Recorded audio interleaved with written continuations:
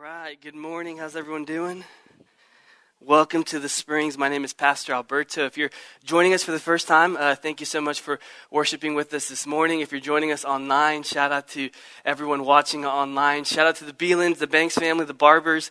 Shout out to my family and Morgan's family in North Carolina, and maybe people in Alaska. I don't know, wherever you're watching from. Shout out to all of our family online. I'm so excited to worship with you guys this morning. So this morning we are kicking off a brand new sermon series as we work our way through the last half of Ephesians, entitled For Everyone. And the idea here is that Paul in Ephesians 3 verse 8 says that he's been commissioned to share the light of the gospel to everyone. I remember a few years back I heard at a conference, Danielle Strickland shared that the gospel is not just for Christians, the gospel is for everyone. That this good news of Jesus is not just for church people, it's not just for religious people, it's for everyone. And that the gospel is one of the most inclusive news that has ever been given, because God in his great love and mercy tears down all these walls and barriers that would keep us from experiencing relationship with him, and he invites everyone to experience new life in him. And so we'll be unpacking through this last half of Ephesians and answering the question, what does life on mission look like? For the past 4 weeks, we've been discussing how we've been transferred from death to life, how apart from Christ, we're dead in our sin, and how Jesus comes and brings new life. But what does that new life look like? What does that life look like on the ground in the everyday stuff of life? What does a life on mission look like, and what do we do? Now, first I want to define, well, what does life on mission mean? It's kind of one of those things that maybe you're familiar with if you've grown up in church or you heard in some sort of church setting. I want you to consider your life. Consider your Monday through Friday. Consider the time that you wake up. Consider your routine and your rhythms. Consider your work schedule and the things that you do when you clock in or log on. Consider your lunch break. Consider the errands that you run. Consider the commitments that you have with your activities and your people during the week. Consider your normal work week. Now, as you think about your life, as you think about the everyday stuff of life, a life on mission is leveraging your normal life, whatever levels of influence God has given you, to bring people to faith in Christ. Using the everyday stuff of life where God has placed you, and using those moments to bring glory to God by reflecting and representing his goodness, by proclaiming his message with your words. Living a life on mission is leveraging your normal life and whatever levels of influence God has given you to bring people to faith in Christ. And sharing with people that there is a love so satisfying. Sharing with people that there is a love so transformative and life-giving, that there is freedom in Christ. Not freedom that is found in doing whatever you want to do and living however you want to live, but a freedom that is found in Christ. This radical redefinition of freedom. You see, this world or this day and age that we live in will tell us that freedom is just getting to do whatever you want. That the highest level of freedom that you can experience is living your life without anyone interrupting you or saying that the way you're living or what you're doing is wrong. That freedom can be found in performance, in wealth, in looks, in people, in relationships. But the scriptures say that that's not freedom. In fact, the scriptures say that living a life for yourself is the exact opposite of freedom. It's actually bondage. That when we live for ourselves and choose to do what we want to do and we write the script for our lives, we actually don't write a really good script. And what we think is life-giving is actually further enslaving us, but God offers a better vision for freedom, a radical redefinition of freedom. You see, freedom is found in being in a relationship with the God who's crazy about you. Freedom is found living with a God who loves you, who is proud of you, who delights in you, a God who likes you, church, a God who cares about you. And we shy away from sharing how good Jesus is with others because somewhere along the lines we got the message mixed up. And when we consider what it looks like to share Jesus or share faith with other people, the first place our mind goes to is sin management. And somewhere along the line, instead of the message being, hey, have life with Christ and enjoy relationship with him, the message became, hey, stop sinning. Hey, stop living the way that you're living. Stop doing what you're doing, accept Christ, and then boom, move on. My work here is done. But that's not the message. In fact, last week we discussed how Jesus came and he preached the gospel of peace, not a gospel of shame. That Jesus actually comes into our story and offers a far better way to live. And his introduction into bringing us into that story is saying, hey, I have peace for you. I have a way for you to experience wholeness and life and joy. And it's not starting off with do better. It's come, follow me. It's a gospel that says, follow me, before it says, hey, get your life together. And this gospel isn't about sin management. It's about experiencing hope, life, and joy. So when we share faith with other people, we invite other people to live life with Jesus. We invite them to experience the love and grace that God has made available for them. The invitation isn't, hey, stop living the way that you're living. The invitation is, there's a far better way to live, and it's in relationship with God. And this is God's means for getting his love and his message out into the world. God is rescuing us. God is delivering us from death. God has given us new life, and now he's using us, a broken people who have been made whole in Christ, so that we can go out into the world that is broken, that is chaotic, that is hopeless, that is violent, that is angry and hurting. And we can proclaim and embody life and hope and transformation that is found in Christ. You see, becoming his children on mission is the primary way that God gets his love out into the world. Becoming disciples who live in union with God and say, Lord, send me, I'll go, use me to be your representative, is the primary way that God wants to get his message out into the world. And that is the mission of the church. The mission of the church is to make Christ known to everyone. And who is the church? We are the church. You and I are the church on mission together. So with this in mind, let's look at Ephesians chapter 3, verse 1 to 6. I want to invite you to stand. We stand to honor the reading of God's word and the authority that it has over our lives. Ephesians chapter 3, verse 1 through 6. It says this, "For this reason, I, Paul, a prisoner of Christ Jesus, on behalf of you Gentiles, assuming that you have heard of the stewardship of God's grace that was given to me for you, how the mystery was made known to me by revelation, as I have written briefly. When you read this, you can perceive my insight into the mystery of Christ, which was not made known to the sons of men in other generations, as it has now been revealed to his Holy Spirit, to his holy apostles and prophets by the Spirit. This mystery," verse 6, "this mystery is that the Gentiles are fellow heirs, members of the same body, and partakers of the promise of Christ through the gospel." This is the word of the Lord. You may be seated.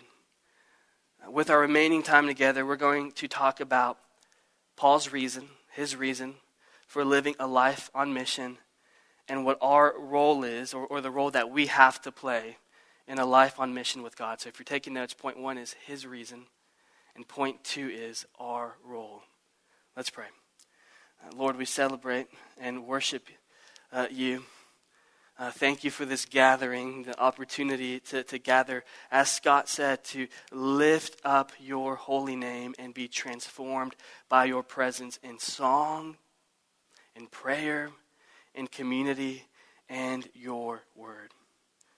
Lord, thank you for the gift of the church.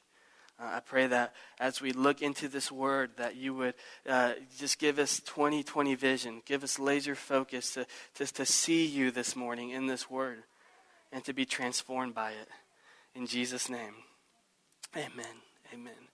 Point 1, his reason. And we're going to look at verse 1 as we unpack Paul's reason for living a life on mission. For this reason, that's where I got the point from, pretty simple. I, Paul, a prisoner of Christ Jesus on behalf of you Gentiles. And he takes a long pause. And we're going to look at verse 1. And the first reason that Paul gives us for a life on mission is that he's a prisoner. He says that he's a prisoner of the king. Now, there's two things happening here. I think Paul is speaking metaphorically, like he realizes that his life is given in submission to Christ and that Christ is the king of his universe. And so he sees himself as one who is imprisoned to Christ in the most high sacred sense, that my life belongs to Christ. But there's a second component here, and it's the fact that Paul was an actual prisoner. That as he's writing this letter, as he's communicating to this church in Ephesus, he's sitting in a prison cell, imprisoned, put there by Rome. Now, ancient literature tells us that if you were writing some sort of letter like this from prison, it was very common to say, for this reason, I, Paul, a prisoner of Caesar. Because that was the king, that was the ruling force and power of that day and age. So in any sort of correspondence, if you were writing as a prisoner, you would have identified yourself as a prisoner of Caesar because he is the ultimate authority and has all the rule and dominion over the land. But Paul does something different. He doesn't say that his life belongs to Caesar. He doesn't say that his life belongs to the ruling powers and principality of that day and age. He says that he's a prisoner of Christ Jesus. And this right here is a radical statement in what Paul is doing, because what he's saying is that I don't belong to this world. I don't belong to Caesar or to the government or to the ruling powers of this day and age. My life belongs to Christ. And his imprisonment, where we see him in prison, has nothing to do with a moral lapse. It has nothing to do with a moral fall. It wasn't like Paul was getting in a fist fight and being thrown into jail to protect society from him. Rather, he was imprisoned because of his commitment to Jesus. His commitment to Jesus, his commitment to this message, to this gospel caused such a disruption in the city that his life began to be persecuted by the opposing forces of that day and age. And so he was thrown into prison, not because of God's displeasure, not because of punishment from God, but because his commitment to Jesus took him there. He's a prisoner of the king. And in fact, his imprisonment, his suffering in this moment is the fruit of him being a good steward of God's grace. Think about how countercultural that is, church. Paul is in prison, and that is the fruit of his ministry. The fruit of him doing something good for God has landed him in such a terrible place. Which leads us to believe and see that when we live for God and that when we're committed to him and when we're enjoying him and stewarding this life-giving message that he's given us, it's not going to be short of suffering. It's not going to be free of difficulties. In fact, Jesus makes it very clear. He says, hey, before you follow me, I want you to know something. This might cost you your life. And this wasn't fine print. This was Jesus declaring with his words, making it very clear to his disciples, if you're going to follow me, you must be willing to carry the cross the way I'm going to carry the cross, because waging war against the principalities of this day and age, pushing back the forces of darkness with this good gospel, this light of Christ, is going to come with some sort of measure of suffering. You will experience persecution. You will experience suffering. But the gospel, Paul says in the scripture that this suffering and that these afflictions aren't like the day-to-day afflictions and sufferings that we experience here. In fact, when you become a Christian, the kingdom of God completely redefines all those things. They become momentary afflictions. They become momentary suffering. And they're the means that God uses to craft godliness and holiness in your life. What this means is that your suffering and your afflictions are not wasted. And so when we feel the depths of anguish because of the pain that we're experiencing, our hearts may want to cry out, why, God, are you doing this? And God is using those moments to refine us, to craft godliness in us, to transform us. It's not empty. It's purposeful. It's used by God. Paul's imprisonment, where Paul finds himself, is the fruit of being faithful to Jesus. The second reason for Paul's life on mission was that Paul was a steward. Paul was a steward of God's grace, as we look at verses 2 through 6. I love the way he says this. Assuming that you've heard of the stewardship of God's grace that was given to me for you. This is what we call like an ancient flex. I'm assuming you've heard this. Like God has changed my life. God has transformed me. He's given me this life-giving message. I've been sent here to proclaim this good news to you. I'm sure you all guys have heard of this. I'm sure it would have been more funny in ancient times. Let's go. It says, how the mystery was made known to me by revelation, as I've written briefly. Verse 4. When you read this, you can perceive my insight into the mystery of Christ, which was not made known to the sons of men in other generations, as it has now been revealed to his holy apostles and prophets by the Spirit. What is this mystery? What is Paul talking about when he says mystery? Verse 6 tells us, this mystery is that Gentiles are fellow heirs, members of the same body, and partakers of the promise in Christ Jesus through the gospel. This is incredible. This mystery is not like an unsolved mystery type of mystery. Paul's not talking about something that is unexplainable and unsolvable. He's not talking about something that is imponderable. Paul is using this word mystery differently. In fact, the word here in Greek can be pronounced mysterion. And in Paul's day and age, this was a very common word. In fact, many scholars have pointed out, why would Paul use this word? Because of the association that this specific word has with all the religious, spiritual cults in that day and age. Remember, Paul is in Ephesus. And Ephesus is the Mecca, the capital of dark spiritual practices. You have temples. One of them, the most famous one, is the temple to Artemis. And it was a very common experience to go to Ephesus and practice some of the most dark, demonic spiritual practices. Why? Because people were trying to find life. They were doing whatever they could do so that they could experience the type of life that they wanted. You want wealth? Go to this part of town and worship this God. You want beauty? Go bow down to this God. You want relief from your pain? Go bow down to this God. And so it was a culture that was just knee deep in all sorts of idol worship. And one of the common experiences in this day and age is that mystery was like this. All these idols had their sort of like mysterious ways of working.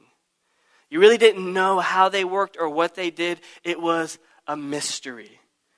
And Paul is using this term to sort of contextualize or speak to his community and show them that when you give your allegiance to Christ, when you give your life to Jesus, you can experience all the life and all the satisfaction and all the hope that you're finding for, that you're trying to find by bowing down to these other mysterious idols. Rather, this mystery has been revealed. Where all these other mysteries, like how does this God work or what does this God do, seems like an unsolved mystery. There's speculation.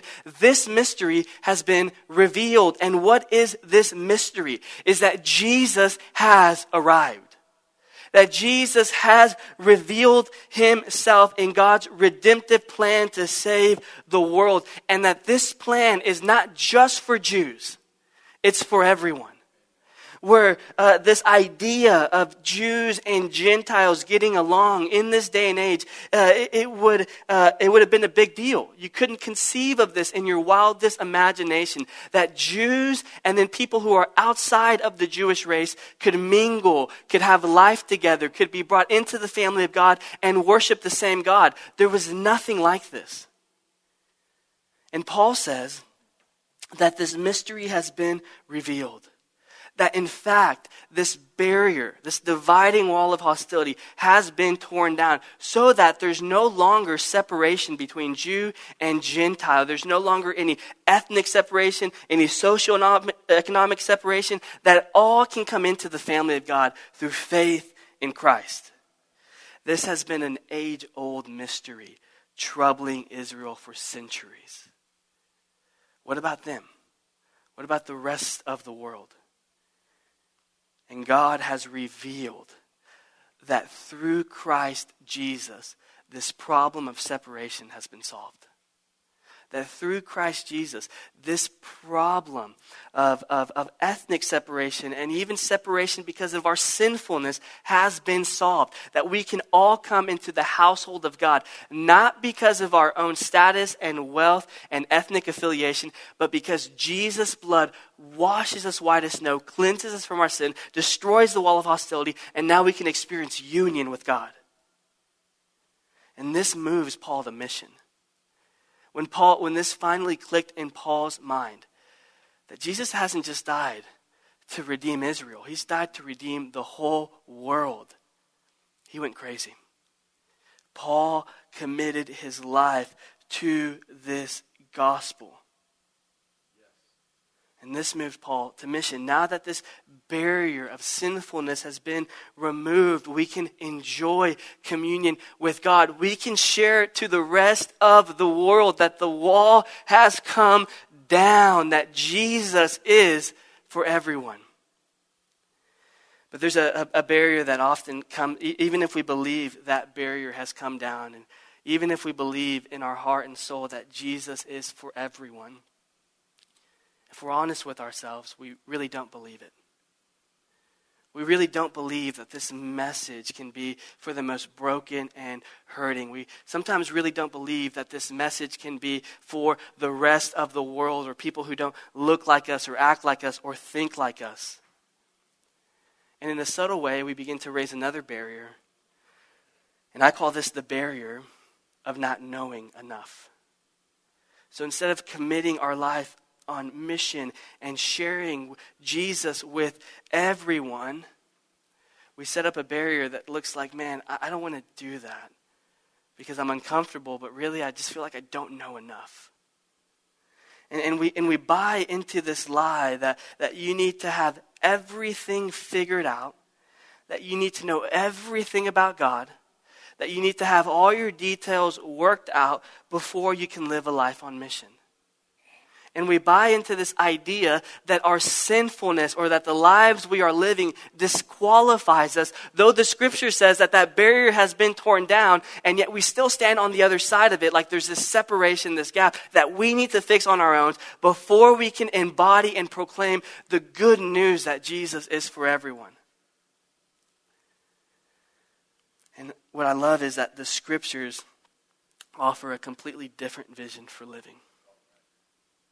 You don't need to know everything. You won't know everything.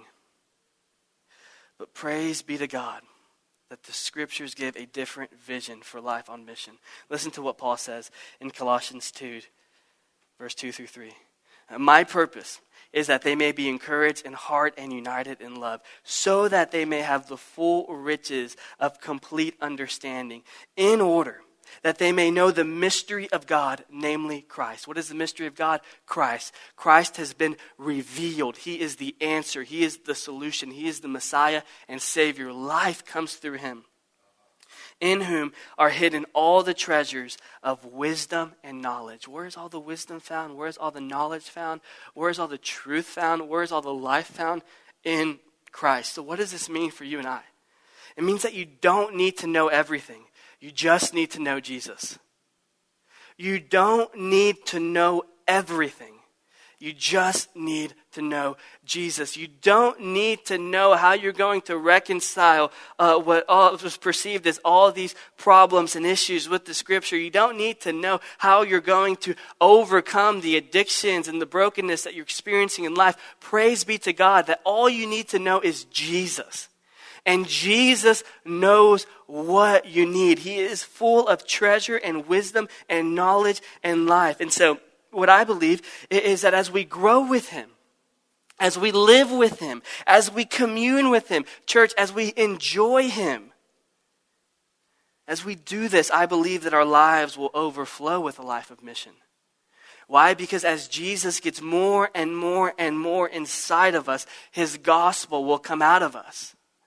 that as we begin to get more of Jesus' word and life and presence and promise inside of us, it will come out of us. Why? Because this gospel cannot be contained. This gospel cannot be imprisoned.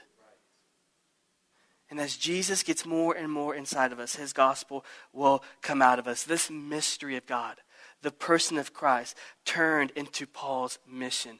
The mission to tell everyone that Christ is for everyone. And this mission cost him his life. This mission made him a prisoner. And now his mission becomes our mission. So what is our role? How does Paul's imprisonment and this mystery revealed help us live a life on mission? Well, let's reconsider Paul's imprisonment as we make our way through point 2, our role. Paul's ministry was not hindered by imprisonment. That Paul's message was not contained to his jail cell. His message got out. Because the good news of Jesus cannot be imprisoned. It cannot be contained. Paul's message was not hindered. Why? Because God accomplishes his purposes in weakness. This is a truth that we must have drilled down into our soul if we're going to live a life on mission. That God accomplishes his purposes in weakness, in our weakness. Time and time again, the story of the Bible is God using broken, weak, unlikely people to accomplish his purposes in the world. We see Jesus bringing life to the woman at the well, whose identity would have been reduced down to her sexual sin. And yet Jesus breathed new life into her. This life comes out of her, and she turns into the town evangelist, the most unlikely person representing the King of Kings, Lord of Lords. Jesus will use broken, weak, unlikely people to accomplish his purposes in the world. King David, the man who was used by God to deliver Israel from the known enemies at the time, but also be God's representative as the king on earth, was not even invited to the inaugural service where the prophet of the day and age was identifying who would be the next king. David was left out, literally on the outskirts, pushed to the edge of society, not taken into consideration. Why? Because the world thought he was weak. In that same chapter, 1 Samuel 16 said that God, while we look at appearances, God looks at the heart. And God will time and time again use broken, weak, unlikely people to accomplish his purpose in the world. Moses violently killed an Egyptian and yet used by God. What does this mean for you? This means that God can use your weaknesses to accomplish the plans and purposes that he has for your life. God can use your weaknesses to accomplish his plan and purposes for your life. There is never a moment in the scriptures where God waits for a person to be strengthened to then be used by God. Rather, God's glory is most deeply revealed when the world looks at a person who is unlikely, who is on the outskirts and margins of society, experiencing new life and power in God. That glorifies God. That brings glory to God. God uses the most broken parts of our lives. God uses what we perceive as weakness to advance his kingdom. Take a moment to consider what you perceive as weakness in your life. Take a moment to consider the parts of your life that you feel disqualify you. Doubt, fear, anxiety, your background, feeling careless, your age. These are mine. Consider yours. Consider those things. Consider those things that you feel disqualify you and make you feel weak and can't be used by God. And remember this. Remember that in the kingdom of God, weakness does not disqualify us. Rather, it reminds us that our very lives must depend on God. Weakness in the kingdom of God is not an area of our life that God uses to identify, hey, here's where you need to fix yourself. Rather, it's used by God to remind us, you need to depend on me. Rest in me. Come to me. Weakness in our lives reminds us that we must depend on God, and it's God's grace that strengthens us. It's God's grace that defines us, not sin, not addiction, not weakness, not any form of brokenness, but Jesus Christ, the King of Kings. And what this means is that when your weakness comes under Christ's control, it can be used to accomplish His will for your life. That when your weakness, when your frailty comes under the lordship of Christ, Christ will use that to grow you, to strengthen you, to craft intimacy with Him, but also use it to be a witness to the world around us. This is what Paul says in 2 Corinthians 12:10, speaking on weakness. He says, for the sake of Christ, then I am content with weakness. I'm content with insults. I'm content with hardships. I'm content with persecutions and calamities. For when I am weak, then I am strong. Why? Because those moments in the kingdom of God can be used as on-ramps, as pathways for deeper intimacy with God. One of my favorite memories of Pastor Peter, our founding pastor, he would flaunt his weaknesses, and he would flaunt them because he would say, oh, here's an area where God can be strong in my life. And that's the essence of it, is realizing, wow, there's areas of our life that God loves to come and intersect with and strengthen you and bring joy and life to. That there's not a part of our lives that God isn't disinterested in.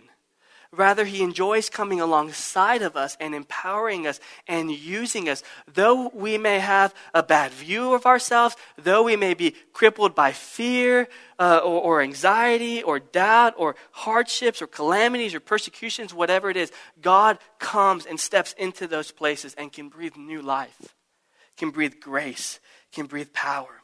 And how is this possible? Because Jesus accomplished redemption by living a perfect life of submission to the Father. Jesus gave His life on the cross as a ransom for us, those who are not perfect and don't live in perfect submission to the Father. And when He gave His life, He took our sin. He took our frailty. He took our brokenness. He took those doubts that plague us, those things that limit us from living a life on mission, so that when He raises from the dead, hear me, church, He not only rescues us from our sin, He grants us new life. He establishes His sovereign dominion over the entire universe by conquering the devil, by defeating sin and removing the sting of death, so that when you go into the world, Jesus says, I have given you all authority because I'm ruling and reigning over everything. So now there is not a place that you don't walk into where you don't have clearance, where you don't have access, where you don't have authority. Because every place you walk into, you walk with the resurrected power of God, the empowering presence of the Holy Spirit, God Himself in you, and He has your back. He is with you. He is for you. So where there is death in the kingdom of God, praise God, there's hope. Where there is weakness, thank God, there's a different vision for living, where weakness can be strength. God can use something as violent and yet ordinary as the cross to save the world. And God can use something as broken and ordinary as you and I to advance His kingdom, to be a vessel of hope, to share His love and change the world. This means that there is nothing, church, there is nothing outside of God's creative control that can't be used to change the world and to advance His kingdom. There is nothing outside of His control that God can't use through you, in you, to change the world, to see your family redeemed, to see your heart renewed, to see neighbors experience wholeness and life in Christ. So this means that when you go to work, the eternal all-powerful, undisputed, all-knowing God, Jesus Christ, is with you, and he has your back. And I believe that living a life on mission means reminding ourselves that God is with us. God is with you in every area of life and desires to use you to proclaim and embody his good news in the space and place that he's placed you in. To proclaim, to share with your words that Jesus is better and amazing and that life can be found in him. But not only to proclaim those words, but to embody it with your life as you are God's representative here on earth. And so we represent God by living in joyful obedience to him and submitting to his word and the way he's called us to live. And so I believe this is what this looks like for us this week. I believe that when you step foot into your place of work, that when you log on for work, that when you walk into the grocery store, when you step into your classroom, when you drop off the kids, when you run errands, God is extending an age-old invitation. I believe he's saying, let's go. Let's do something. I'm with you. I love you. I want to use you to breathe hope and life into a broken world. I want to use you to be a beacon of hope and light to people who are barren and feel death and are stuck in darkness. I believe he's extending that invitation. Let's go. To which our response is, yes. Yes, let's do it. Send me, I'll go. We can say yes because we don't have to rely on our own power. So when God extends that invitation and says to you, let's go, he's not relying on your own power or your own efforts. Rather, we rely on his power and his efforts to accomplish what he wants us to do. So when God says, let's go, he's already provided every single thing you need to walk and live with mission, to walk and live with him. We can take courage because at the end of this chapter, Paul says in verse 20, his power is at work in us. God's power is at work in you. God has commissioned you to be a steward of this message. And this message is good news for all people. This gospel is for everyone.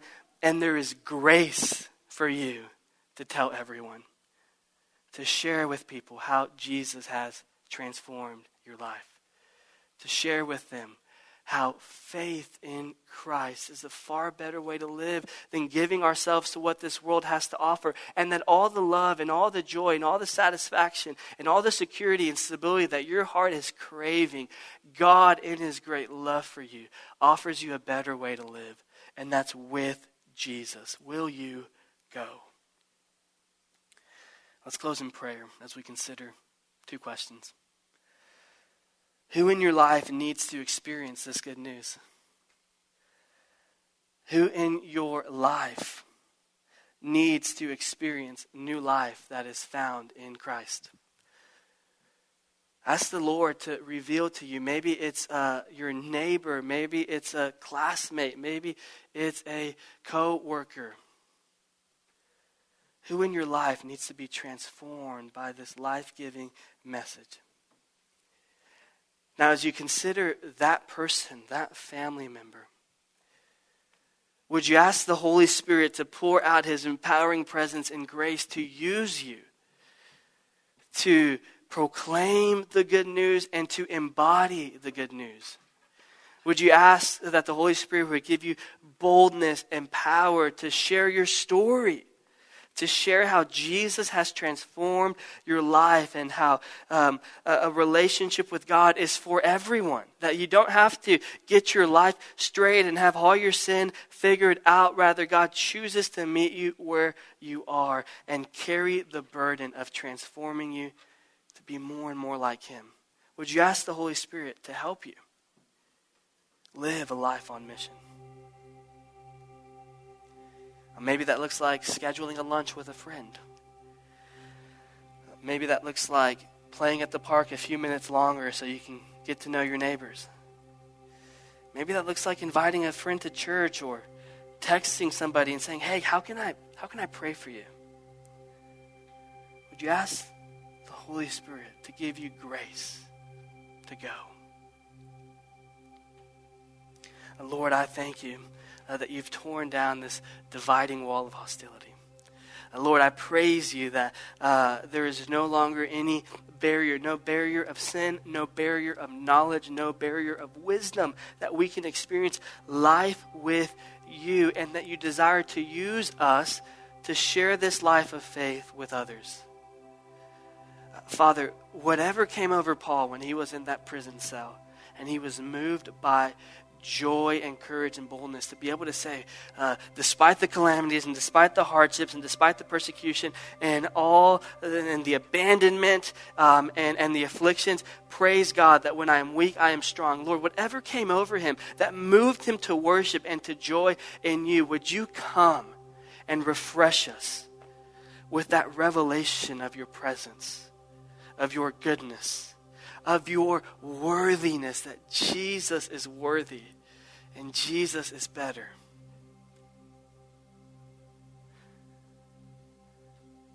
Lord, I pray that you would, as Acts 1:8 says, just baptize us with your Holy Spirit so that we can be your witnesses. Would you fill us, Lord, with your power and presence, that we would not go relying on our own power, but relying on yours, as we not only proclaim your gospel, but embody it with our lives. In Jesus' name.